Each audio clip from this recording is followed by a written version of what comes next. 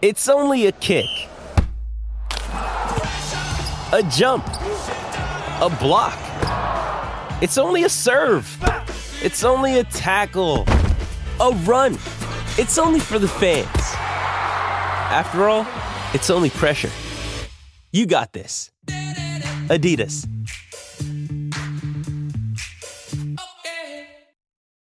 When you need mealtime inspiration, it's worth shopping Kroger, where you'll find over 30,000 mouth-watering choices that excite your inner foodie. And no matter what tasty choice you make, you'll enjoy our everyday low prices, plus extra ways to save, like digital coupons worth over $600 each week. You can also save up to $1 off per gallon at the pump with fuel points. More savings and more inspiring flavors make shopping Kroger worth it every time. Kroger, fresh for everyone. Fuel restrictions apply.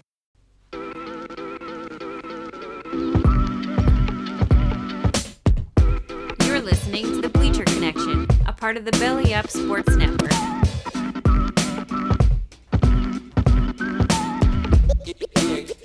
Here are your hosts, Ken and Trevor.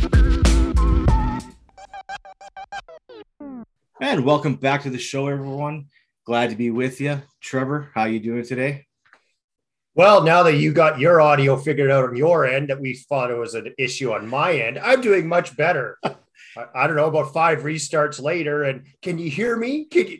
No. And then all I see in the camera is a shake of the head.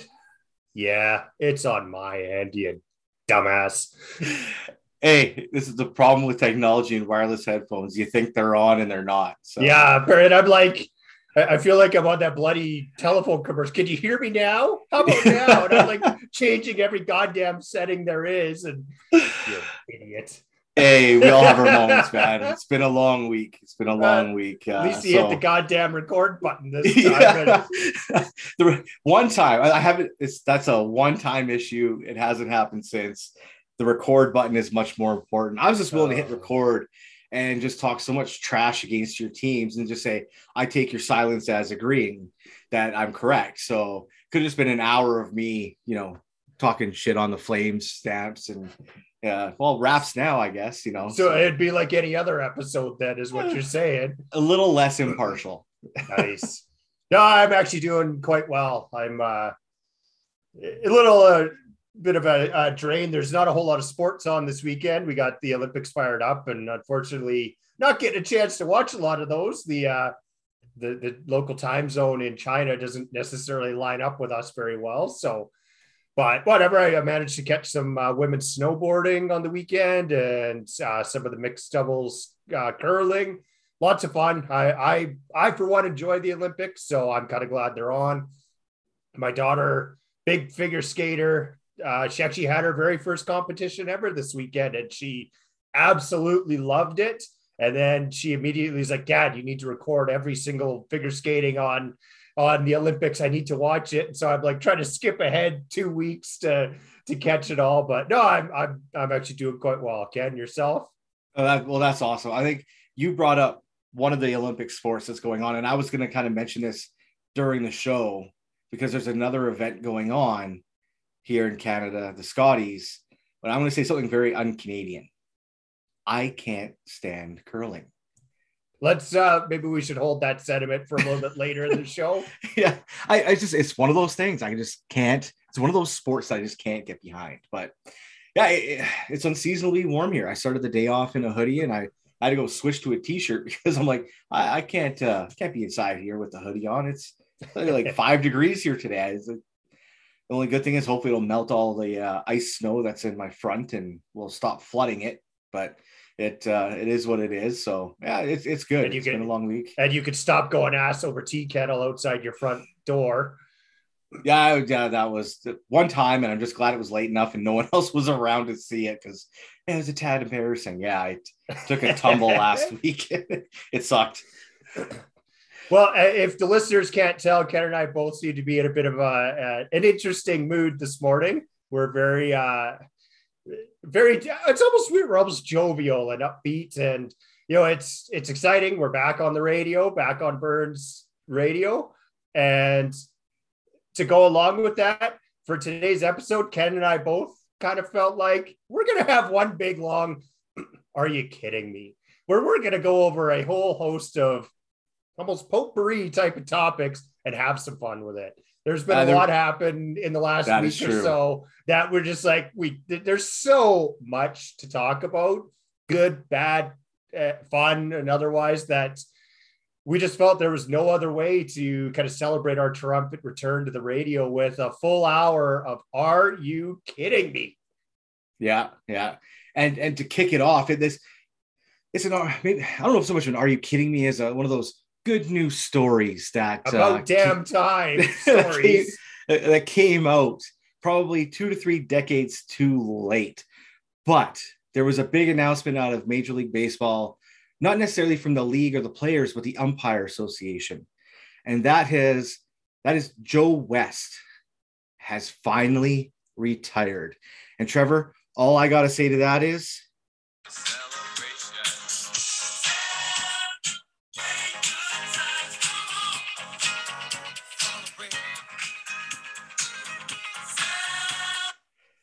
yeah, Joe West is one of the worst. This needs a celebration. Like, Joe West has got to be one of the worst umpires in Major League Baseball history. Like, talk about, and it didn't matter where, like, behind the plate, on the base paths, down the lines, and for some reason he would get on the World Series crew every once in a while. It didn't matter.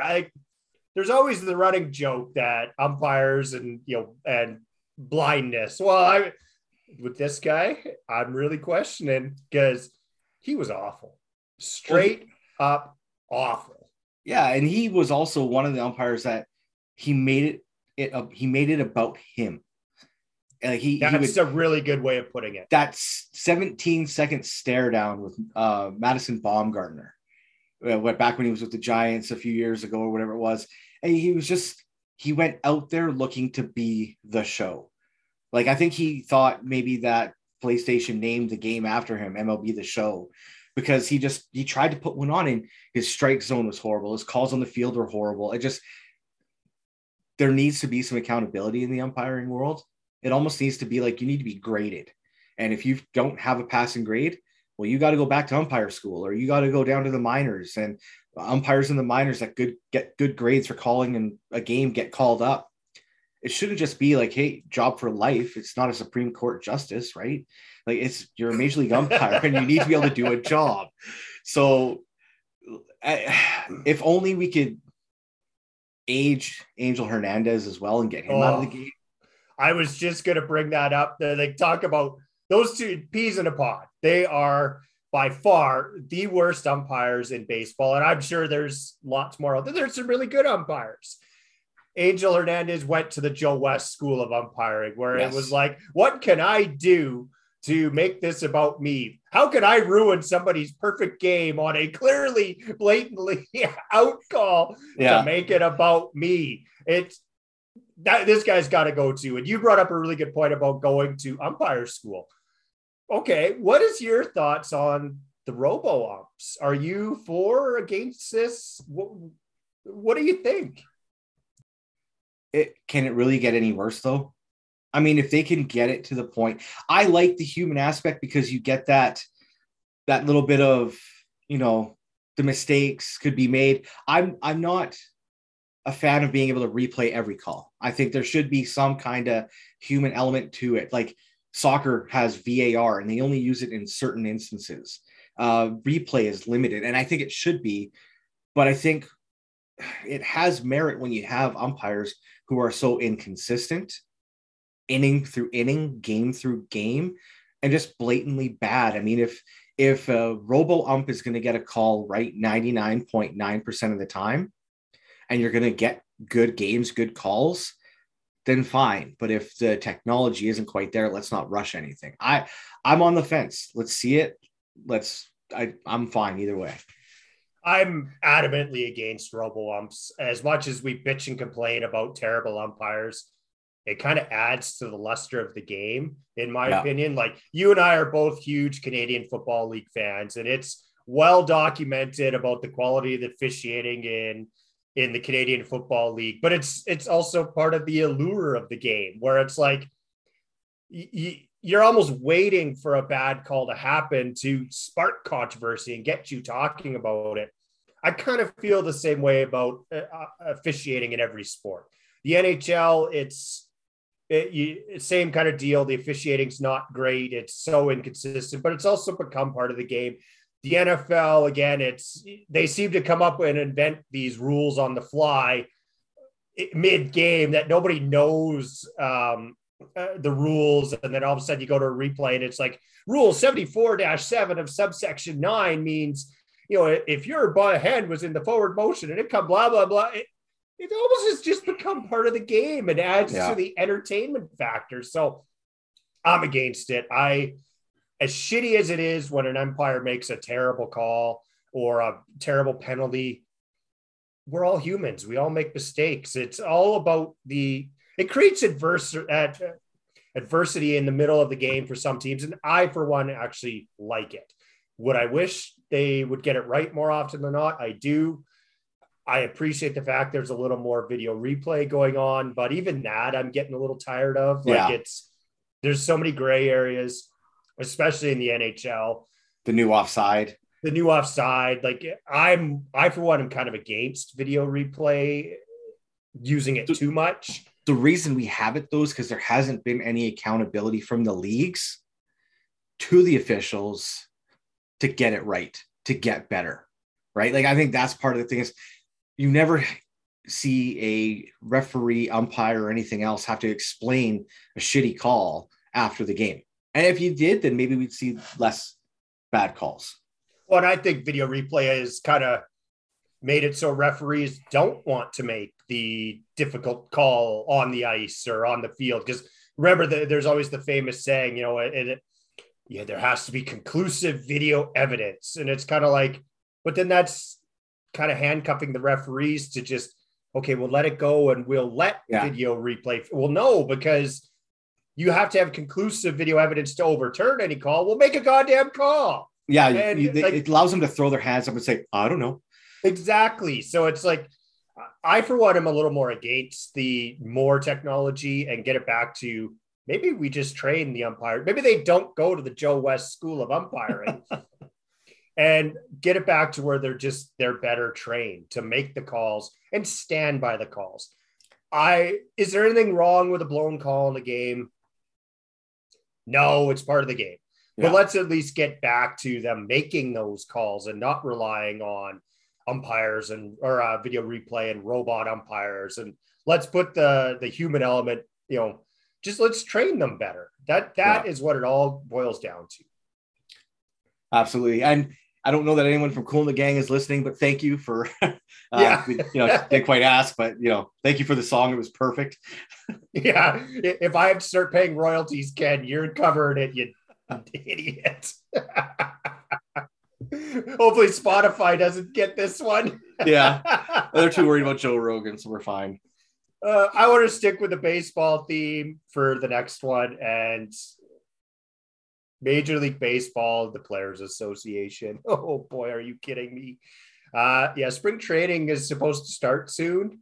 Can we maybe try negotiating a little bit, getting in a room for 15 minutes and not talking isn't necessarily helpful here. I, for one, am very excited for baseball season. I, for one, am very excited to get back to the baseball off season that hasn't finished yet. We're cutting it a little close here, guys. There's still some big name free agents out there that don't have homes. Absolutely. Yeah. We're a couple weeks away from spring training. I'm not sure when you're planning on doing the rest of your off season, let alone having pitchers and catchers report. Please.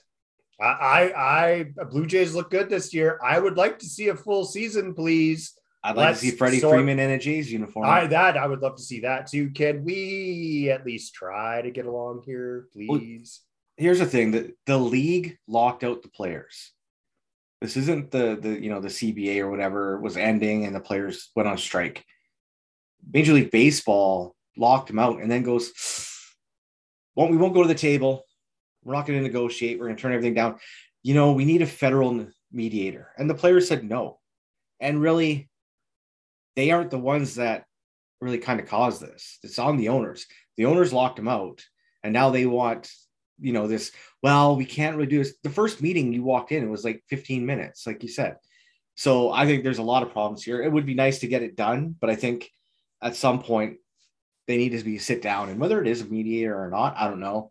But baseball is always a sport that seems to be in danger of losing fans. And if you have a labor stoppage that shortens the season or is detrimental to the quality of baseball because players didn't have a full spring training and everything to get ready, that it could hurt the league more. What I don't understand about the stance that the owners are taking, and I quite often am actually very on the same side as the owners in a lot of the NHL lockouts and such. I was usually on the owner's side because at the end of the day, they're running a business that they need to make money. I'm not as much on the owner's side on this one because baseball isn't necessarily a gate-driven league. Baseball's almost got a business model that is almost pandemic proof with all their online MLB.com and what they do online. And now, broadcasting games on YouTube, like they're so far ahead of a bunch of the other leagues in using the online platforms to make money. And I'm kind of like, what are you doing here? Like, are you kidding me? You're going to possibly like jeopardize that. Figure it out. You're already a monstrosity of a league that makes billions of dollars.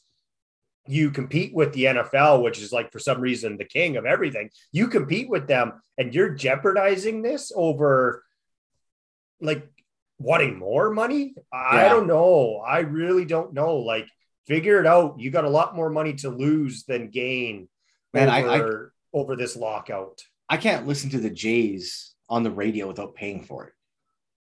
Like, that's how much money that they try and get out of the fans in every such way. I can't listen to a game on the radio. When they were in that run late in the season, I had to try and find the Yankees feed or whoever they were playing feed on radio apps to be able to listen, because you can't listen in Canada on Sportsnet. Even if you go to the Toronto one, you can't get it. You get some CBS Sports from the States. And it's like, to me, that's an atrocity because you're locking your fans out from their games if they can't watch it, right? And I mean, by all means, baseball on the radio is like watching paint dry. So it's not great, but at least you know what's going on. And I think that was so frustrating as a fan last season, like going, are you serious? You want me to pay however much it is a month or overall for a year to listen to the radio? Something I should be able to get for free? No, I get paying to watch the game on TV out of market. I do it for the Canucks. I'm not going to do it for baseball. I think you should be a real fan, Ken.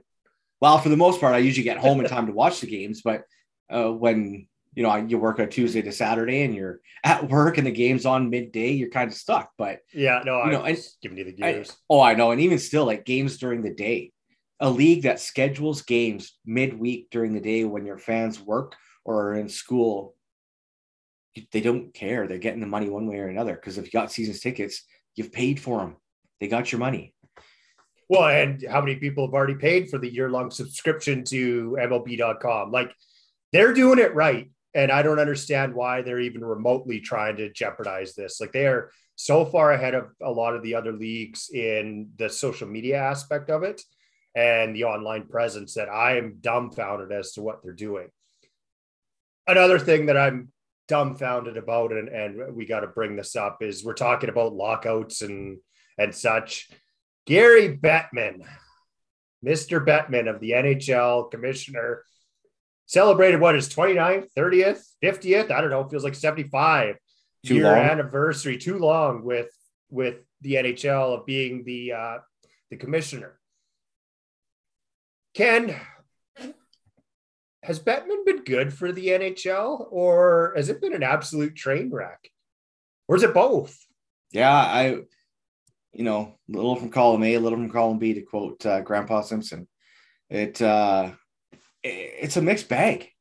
This guy. Hey, if I got to start paying royalties to the Simpsons now too, we're done. Yeah. It's okay to, I think quote is, we're not playing the clip. It's a bit of both. There's been some good things, but there's been some bad things that he's done. Like, I mean, we've had a lot of labor stoppages under Gary Bettman. We've had teams move under Gary Bettman. We've had teams not move. Yeah, and I'm going to get to that one because part of his anniversary came pretty much right up on the All-Star game festivities, and he gave his a speech to talk to the reporters at the game, and he was asked about the Arizona Coyotes playing at ASU, which apparently is less than 5,000 seats. They may sell out. Maybe. I doubt it.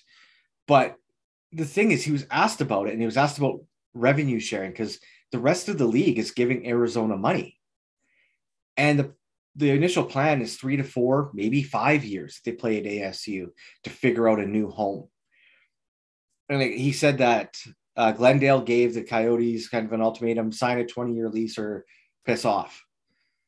And they chose not to. They also chose not to pay their bills or taxes or anything else.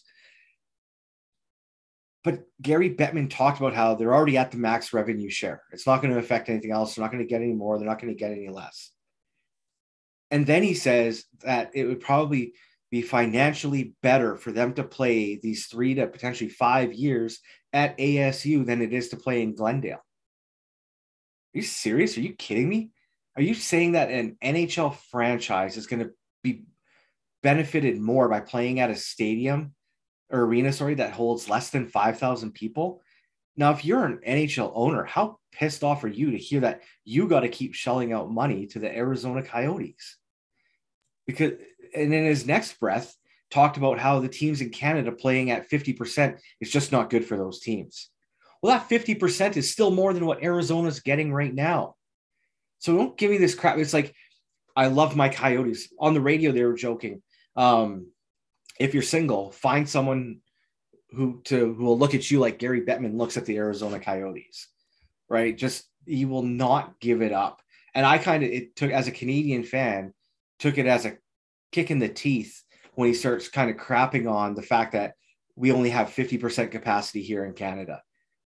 We're still doing better than the Arizona Coyotes. Because that 50%, the Chicago Blackhawks. Yeah, because that 50% sells out.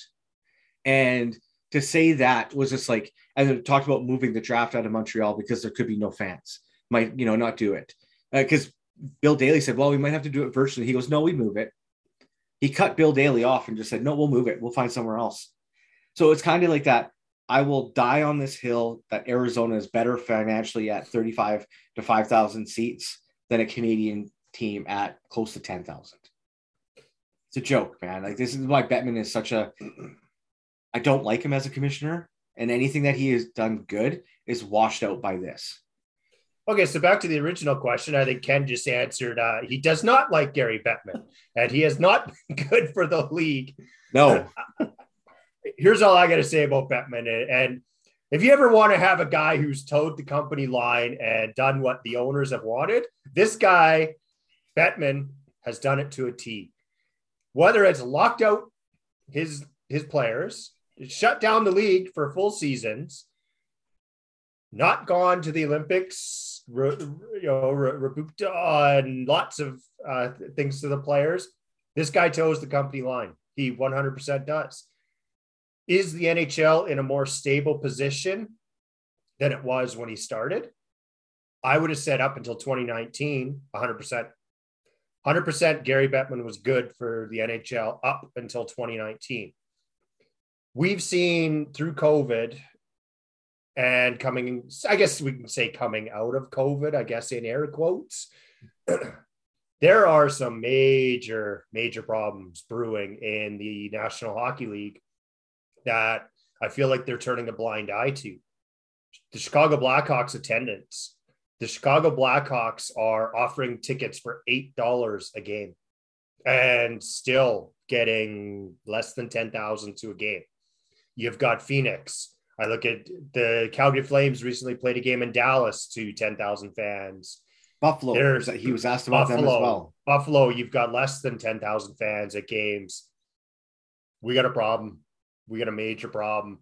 And I'm very concerned because the NHL is a gate-driven league, and you've got some significant franchises pulling less than 10,000 fans. And I'm legit worried that Gary Bettman isn't the right guy to lead us out of this because he's so stubborn. You look at the Arizona Coyotes situation. I'm legit worried. I am legit worried about the state of the league. And if they don't figure out a way to get asses back in the seats, there's a real problem coming for the NHL. Let's be honest. Chicago's an easy fix. And I don't know if you want to just segue into that one next, but let's get into it. If you want fans to go back into Chicago, because Rocky Wirtz held a town hall for reporters and season's ticket holders. And Mark Lazarus was one of the reporters who asked a question about the situation that happened with Kyle Beach and their promise to help make things better going forward so this doesn't happen again. Rocky Wirtz lost his shit and just said, kind of went off. It politely. Yeah, went off on how, why are you bringing this up? That's done with. We're not talking about the past. We're not talking about this. Why do you always have to bring this up? And he was belligerent and very angry. And his son, Danny Wirtz, tried to answer the question. And Rocky just shut him up and said, no, we're not talking about this. And just gave it to Mark Lazarus. And he wasn't asking anything inappropriate or anything that shouldn't have been asked. All he was asking for was, you mentioned that there was plans for things to go forward so that this doesn't happen and there's player safety.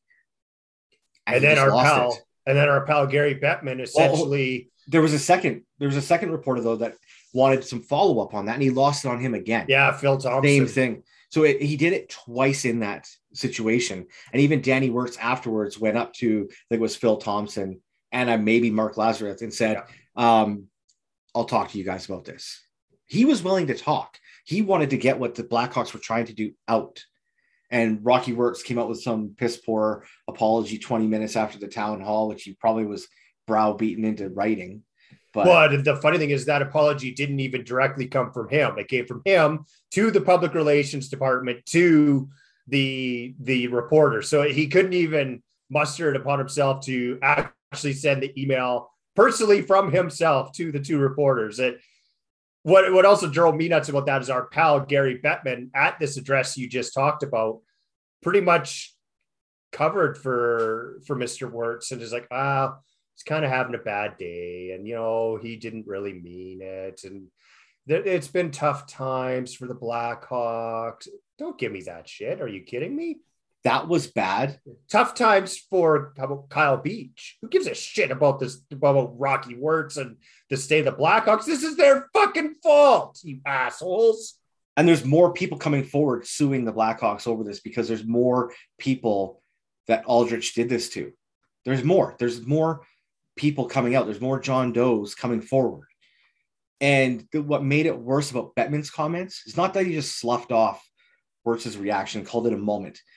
Rocky Wirtz had an opportunity to correct that moment that he had when Phil Thompson came up and say, you know what, Phil, before I answer your question, Mark, I apologize for my reaction. That was not correct.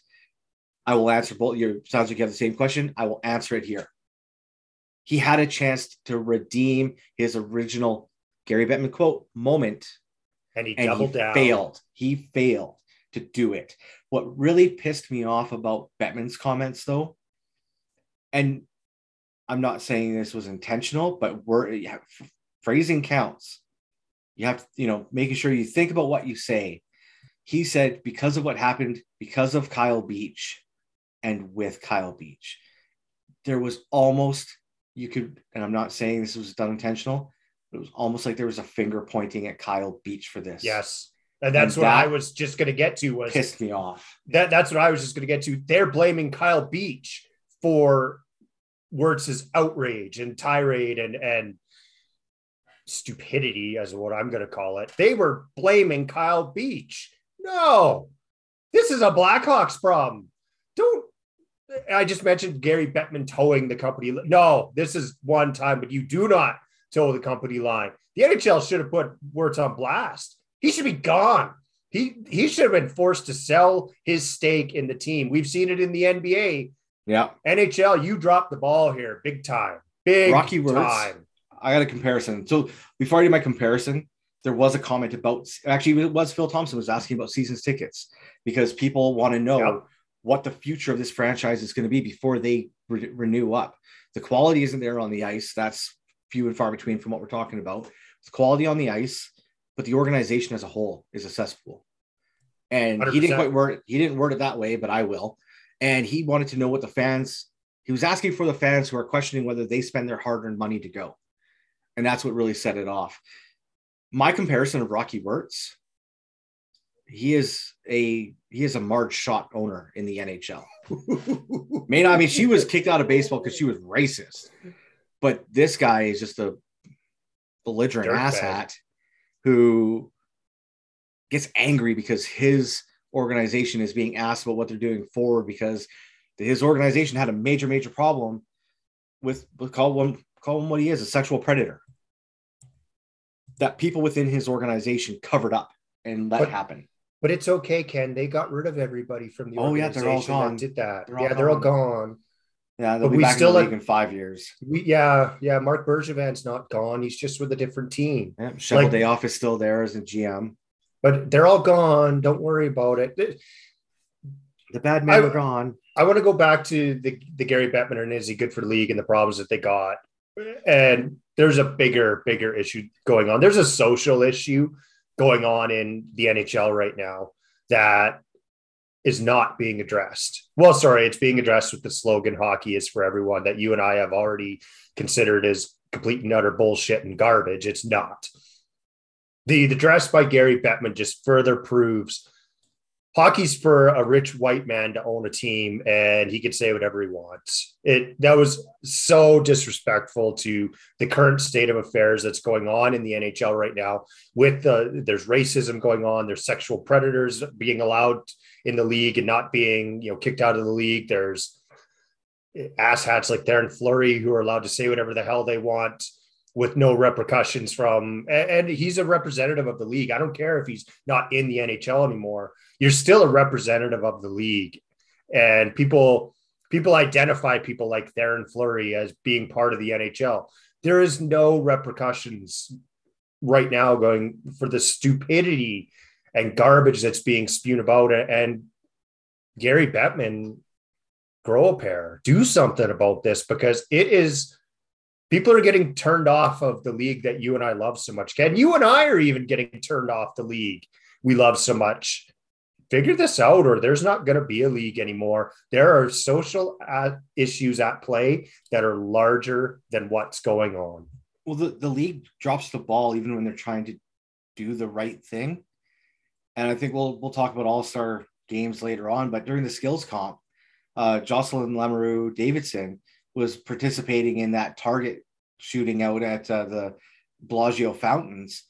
And the guys doing the announcing and the kind of commentating for it, man, their conversation, how they kind of were trying to talk to her, was just cringeworthy, man. I think it was Jerry D going, "Hey, now we have Jocelyn, who is a girl," and it was just like, what? Obviously, you're the only female here. No shit, Jerry. Good call. Like, way to pick that up. Like, even when they try and do something good, they F it up, right? Like, it's just, they can't get out of their own way. You know what? We might as well get onto it right now. The All-Star games. The NHL just held its All-Star game and skills competition on the weekend in Las Vegas. The Pro Bowl's coming up. I don't know about you, Ken.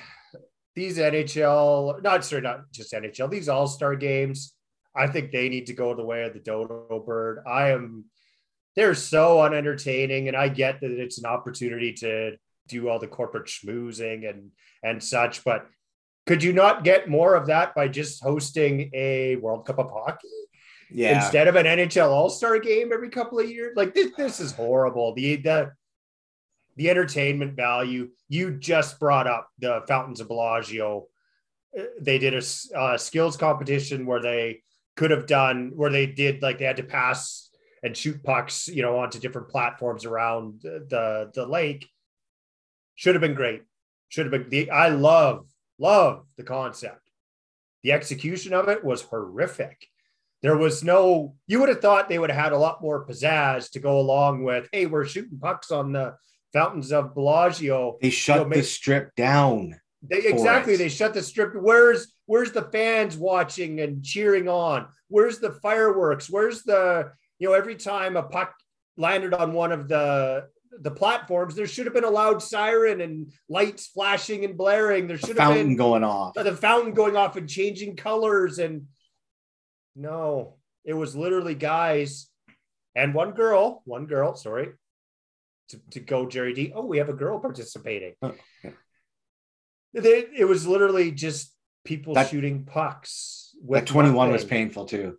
I didn't watch that. I got so tired, I turned it off. Yeah. I was like, I couldn't have what should have been great optics. Much like and I'm going to go back to the game at, was it Lake Tahoe, where it was such good optics. They did a tremendous job. They shit the bed on this one. It was so poorly executed. Again, the NHL getting in their own way. Trevor Zegras did not get voted into the All-Star game. But because of his exceptional talent at doing some crazy ass moves on the ice that are exciting to watch and probably age Tortorella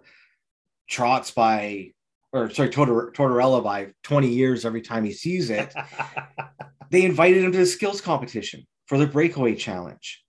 And I thought his homage to dodgeball, where he did the overtime blindfold move with the mascots chucking dodgeballs at him, was great. He scored. He hit the net blindfold. You probably could see, but let's be honest. Who cares? It was an amazing move. Even Jack Hughes with the mini Hughes magic trick was decent. You had DeBrincat come out as Alan from The Hangover. You had Kaprizov was Ovi. He pulled his Ovi. They did all that. And then you get Alex Pietrangelo from the Vegas Golden Knights. Why is a defenseman who can't score in a breakaway challenge? Why? Because he's a Golden Knight? Put Marchessault in it. Put Stone in it. Put anyone else in this competition. He comes out with some stupid LED glow sticks on his jersey, goes in on a basic, I'm going to skate 2 miles an hour and miss the net, and he wins. He wins that. The NHL gets in their own damn way every time. Why even bother with Trevor Zegras there if that's the crap you're going to pull? Exactly. And you had Trevor Zegras there do something absolutely phenomenal. When they came up with this concept 10 years ago now, I think this is exactly what the NHL thought this breakaway challenge was going to be. Something to try to rival the NBA slam dunk challenge. The guys getting creative, showing some personality. Zegras did a tremendous job of that. So did DeBrincat. You actually saw personality from these guys. Well, they weren't getting personality from McDavid, so they had to get it from someone else. Just going to get into that. And then you go and just give it to the local guy. And it's kind of like, well, sure, it doesn't matter, but it does matter because you're trying to sell the game and you're trying to sell the athletes. And you go and you give it to the most bland entry of all of them. And it was just such a metaphor for the entire National Hockey League. It's like, let's make sure the guy with no personality is the one that wins. Yeah. Because that's what we do. And then you got to further emphasize this point. You just brought up Connor McDavid. Talk about the guy who's the face of the NHL and should be the poster boy for the NHL. The guy's a phenomenal talent. He didn't want to be there. You had pictures of him with Machine Gun Kelly, and the guy, McDavid, didn't even want to be there. You had pictures of him coming out when he was introduced, looking like he had just stepped on a freaking thumbtack. And I think it's time the NHL maybe looks at Connor McDavid and goes, yeah, you're not the face of our league, because you're about as bland as they come. He looked like he was there because someone was holding one of his family members hostage. That was the level of enthusiasm he had in that game. And I'm going to be honest, I had it on the radio because I was at work, and he didn't really seem to do anything. And this is supposed to be one of your most offensive, talented players in the league. And I think this All-Star game is format. I don't like it. I don't care that the 3-on-3 is exciting, but the fact that if you're a fan of one division over the other, your player from your team is in the second game, well, are you really tuning in for the first hour to watch two teams you like technically don't care about seeing because your player's not there, or your player gets eliminated in the first game? Like our Demko and Goudreau were done in the first game. Did you really care what happened after that? As Well, a and fan? even look at the Vegas Golden Knights. There's 3 Vegas Golden Knights, the local team. And for those that didn't watch, how the format works is you play 3-on-3 mini games of 20-minute periods. 2 divisions play each other, and then the winner of both those games play in a championship round. Well, here's the problem with that. The Pacific Division, which is the host and had the Vegas Golden Knights and had Connor McDavid on the team, played in the first 20-minute play tournament and lost. Shocker, shocker. Connor McDavid couldn't captain a team past the first round, but hey, what are you going to say there? Status quo. Status quo. But hey, let's get to the real point here. You now had Mark Stone, Jonathan Marchessault, Alex Pietrangelo, Connor McDavid, Leon Draisaitl now missing for the rest of the game. Do you think any of the fans were happy about that? They got to cheer on their guys for a third of the time instead of a full 60-minute game. Terrible, terrible. It is about the local fans. It is about the local people, and you shut them out. And then you also shut down the most explosive player in the league, Connor McDavid, who he didn't want to be there, and you could tell, but the face of the franchise played for 20 of the 60 minutes of your All-Star game.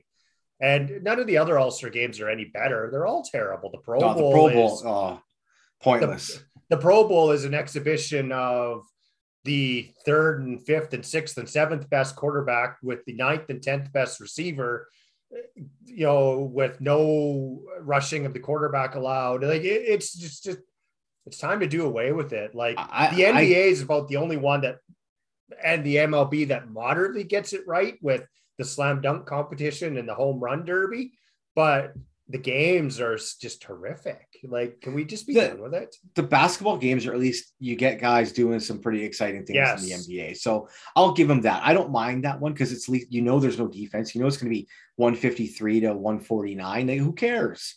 It's going to be exciting because you're going to get alley-oops. You're going to get, fancy plays because the guys are there. They're going to put an effort in. Football's pointless because you're in the off season. No one wants to get hurt. The 2 teams in the Super Bowl aren't participating. And yeah, like baseball used to mean something because the winning league would get home field advantage in the World Series. So that was good. They made it entertaining and of value. I mean, I'm just wondering how many doorknobs Obi licked or touched to get COVID so he didn't have to go. Alex Ovechkin conveniently always finds a way to miss the All-Star game, and I think he might be onto something here. It's like, yeah, I'm done with it. I'm tired. The NHL All-Star games are one of the worst. Like, are you and their popularity contest? It's not about Nazem Kadri, who's was 4th in scoring, had to get voted in. So why not? I would prefer, if you're going to do these games, do them at the end of the season, where the guys who actually earn a spot and had a great year, not just they're a popular name in the league, actually get to go and participate in an All-Star game. Yeah, the entertainment value is not there. I'm as diehard a fan of leagues as it comes, and I watched this garbage and I turned it off. Yeah. I could not handle the NHL All-Star game. I won't even touch the Pro Bowl. Like, that's even worse. Time to be done with this. Like, are you kidding me? Come up with something new, please. Yeah. Ken, in the intro, you brought up a very un-Canadian take. We're finally going to take off on this. Have at it. Be unpatriotic. Here's your platform. I don't mean to be unpatriotic. It's just with the Olympics coming up and going on in the Scotties tournament going on. I mean, and there's throughout the, curling season, it's on TV all the time. And I have watched it. I have sat down. I've tried. I can't do it. It's like to me, it's just so boring. People love it. People go insane for this stuff. And I know it's very un-Canadian to not like curling, but I can't. It's one of those sports I can't get behind. And I definitely won't be trying to watch it at the Olympics. But at the same time, with the Olympics, as you mentioned, with the time zone it's in, it's tough.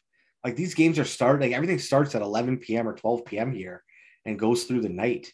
And when you wake up in the morning, good luck trying not to find out what happened if you PVR'd something. Yeah, I'm not. I actually enjoy watching curling. I don't play curling. I've tried it like twice in my life, and dear God, is it ever hard? You know, Don't get me wrong. I'm not trying to say it is anyone can do easy sport. I just no, I can't get behind it. I can appreciate. I've done it like twice in my life, and I will say right now, I can appreciate how much talent it takes to curl. Sliding on one foot, holding a heavy rock, and not falling over is remarkably difficult. I will just say that. I actually enjoy it. I enjoy curling on TV. I don't understand the strategy around it. I enjoy it because there are tremendously difficult shots every round. Every shot is hard. Every shot takes a ridiculous amount of execution to nail it. And you see double takeouts and raises and bounce it off one rock to hit another rock out and make sure that rock you hit stays. So I love it. I love curling on TV. And I know my family is just how do you watch this garbage? And it's just because it's entertaining. It's like watching billiards on ice. I love watching billiards on TV too. And this is like watching billiards on ice where it's I need to rebound off of that rock to try to sink it in the corner pocket. Love it. It is.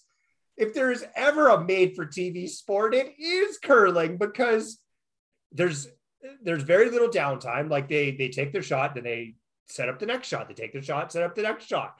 There's so little downtime, and how hard it is to do. I appreciate curling on TV. I am not unpatriotic at the BleacherCon 2 here. I love curling, and it's actually turned into a global sport. It really has. Yeah. I remember the days when Canada was the juggernaut at curling. It's not like that anymore. No. It really isn't. And kudos. The Olympics, I think, actually is one of the reasons why it has taken off, because the Olympics brought it in, I guess, roughly 20 years ago now. Probably might be more, might be less. I don't know. It's taken off since then, and it's not just a Canada sport. And the United States always fields very competitive curling teams, men's. Norway, Finland, Sweden, they're always now fielding competitive teams. It's awesome. The World Curling Championships every year is one of the best championships because there really is no favorite. Any team can win it. So unlike Ken, I'm going to give kudos to the world of curling and say bravo and well done. And Ken, are you kidding me? You don't like curling? Come on. Yeah, well, to regain my patriotism, I guess, Canada men's soccer just finished their latest 3-game window again, undefeated, taking 9 of 9 points. They won them all. They beat the U.S. 2-0. And I think the most ridiculous comment that came out of that game was from the U.S. coach who said, well, yeah, we had all the possession. Cool. That's nice. How did that end up on the score sheet? Because we won 2-0. He got ripped so hard for that. Pardon the interruption. Wilbon and Kornheiser they tore him for that. You're like, who cares about the possession? How about you win a game, score a goal, right? Don't talk about possession. It was just again, not recognizing the fact that Canada is kicking ass in these CONCACAF World Cup qualifying and need 1 point to guarantee their ticket to Qatar. It's awesome. Well, here's what I'm going to say about having possession for the entire game. Well, let's see. Canada had possession of the ball the entire game against El Salvador, and we won 2-0, idiot. Hello, I don't care if you have possession or not. Score a goal, for Christ's sakes. If you don't score, you don't win. You did not win. Canada won. Canada is top of the table in CONCACAF right now. Canada is going to the World Cup. Canada took 5 of 6 points, I want to say, from the United States. Or did they did they win both games? Between the games against Mexico and the U.S., Canada took 8 of 12 out of those 4 games. So they beat Mexico, they beat the U.S. At least once each. I think they tied Mexico and the U.S., and I believe the first game against the U.S. was also a tie. So Yeah, last time I checked, I don't care if you have the possession. Canada's top of the table. There's a reason they're top of the table.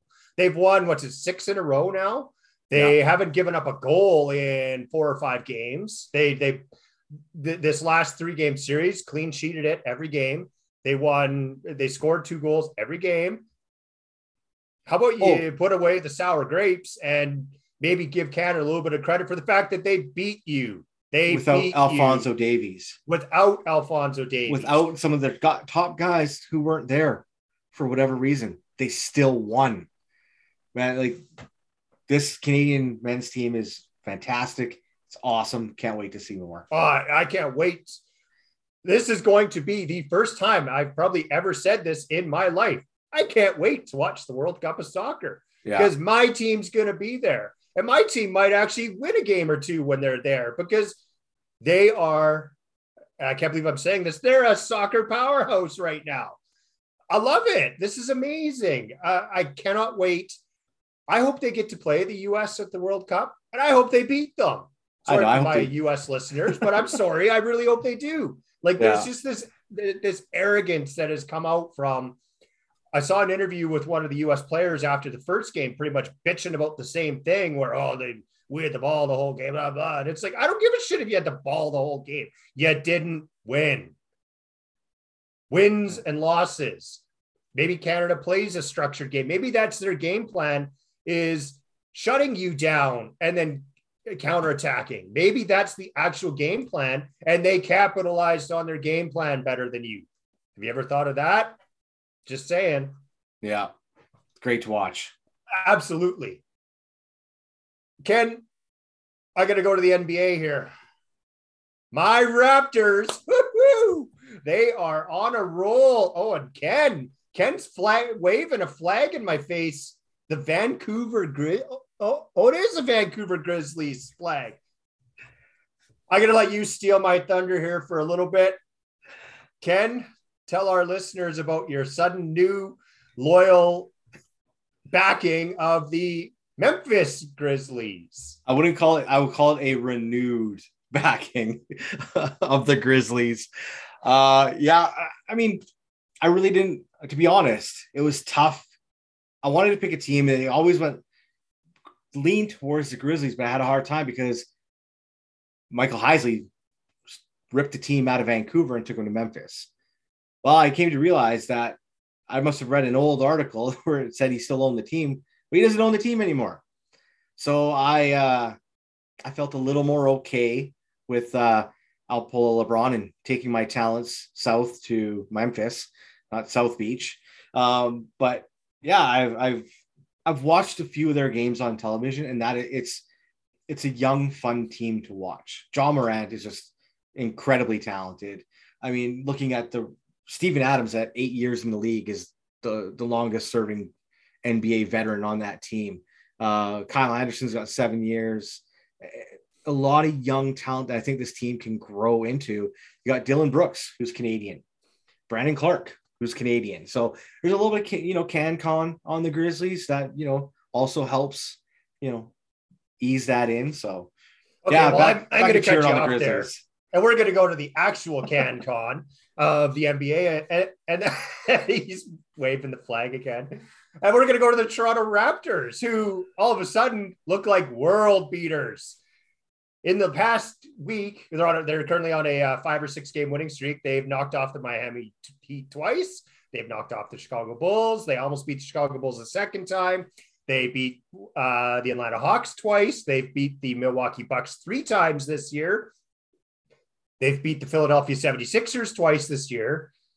For a team that's 28-23, I don't think there's a top seed in the East who want to play the Toronto Raptors in the playoffs. And they are praying to God that the Toronto Raptors get into the play-in and lose, because this is a team that is starting to put it together. Gary Trent Jr. went on, I think he had 4 or 5 straight games of 30-plus points scored. You've got all-star Freddie VanVleet, the guy who bet on himself and has paid off big time. The Raptors found Kyle Lowry expendable due to Fred VanVleet. You have Spicy P starting to pick it up again. OG Anunoby, like the guy's a menace down low. Scotty Barnes, like talk about hitting on a draft pick. You've got a starting five here that rivals most in the league. Well, how many people were upset about Barnes being taken at 4? This guy looks legit.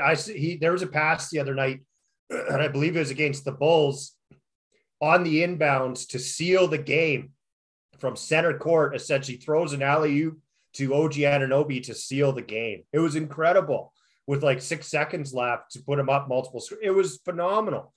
This team, if they get into the playoffs, and that's a big if right now because they have struggled with consistency, but they are looking the part right now. This is a team to be reckoned with in the Eastern Conference.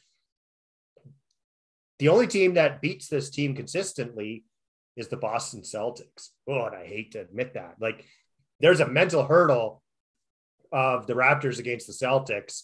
I pray to God they don't have to face off in a play-in round because, well, then we're done.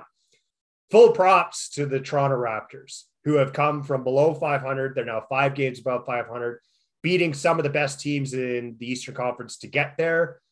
I'm looking at the Heat. I'm looking at the Hawks. I'm looking at the Bucks. They beat the Sixers. This team's legit. I can't wait for the playoffs because this team could do some damage. Yeah, they've definitely turned it around from the beginning of the season. And I've watched a few Raptor games on television as well. And yeah, it's definitely seems to be a completely different team from the beginning of the year. So if they were a little more consistent, they probably wouldn't be sitting in that mid-range in the standings. But yeah, well, one can hope they get in, and we could have a Raptor Grizzlies final, and we can duke it out in a 7-game series. One thing I didn't even mention about the Raptors, they got one of the best coaches in the NBA, Nick Nurse, who leading them. The guy he gets the most out of his team, has them playing ferocious defense. Watch out. This team is for real. Watch out.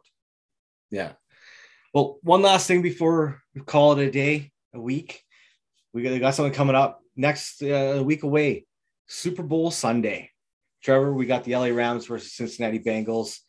And probably what I'm most likely looking forward to is the halftime show with Dr. Dre, I'm loving it. Snoop, Kendrick, Mary J. Blige. I can't wait for that. Who's your pick? I really, really, really want to say the Bengals. I really do. Like they're not my dad's Cincinnati Bungles anymore. These guys are actually a legit team. Joe Burrow's got them. He looks like the real deal. This team looks like they're going to hang around for a while.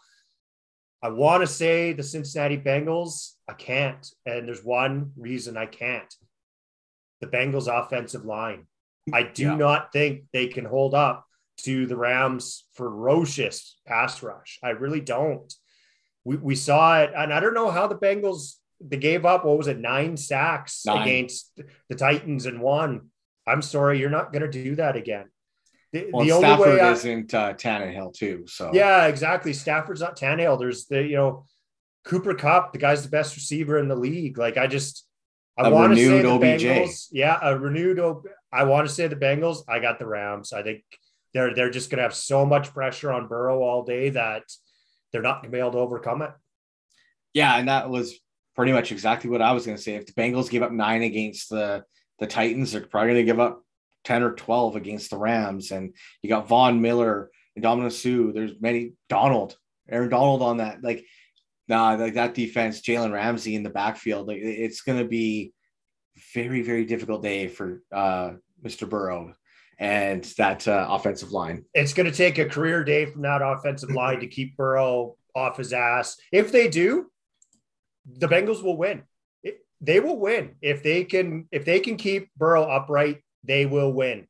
I think they've got this sense of kind of us against the world. Nobody expected them to be there. And they've done the part. They've beat good teams to get there. They've got a field goal kicker who is like ice in his veins. Like money. Yeah. If it comes down to a field goal, I like their chances. But I just can't see them keeping Burrow upright for the game. And I think that's going to be the difference in the game. All right, last quick one. We both have the Rams. Next little bet here. What's going to be more entertaining, halftime or the game? Oh, halftime. Not even close. But my kids are already asking, they're like, how are they going to censor this? Like, is this on 7-second delay? And I'm like, well, it better be on friggin' 27-second delay. They're going to, if there's that many F-bombs, I'd imagine they're going to get the clean versions, but Yeah. it's going to slip out. Snoop, come on. Like, Yeah. you bet. That is going to be entertaining, that's for sure.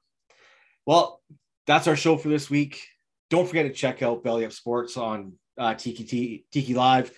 TV content 24/7. Also, don't forget to check us out on Tiki Live every Mondays, 3 p.m. Eastern, noon Pacific. That's where you hear our premiere shows. I want to thank everyone for tuning in. We'll talk to you in a week. Thanks, everyone.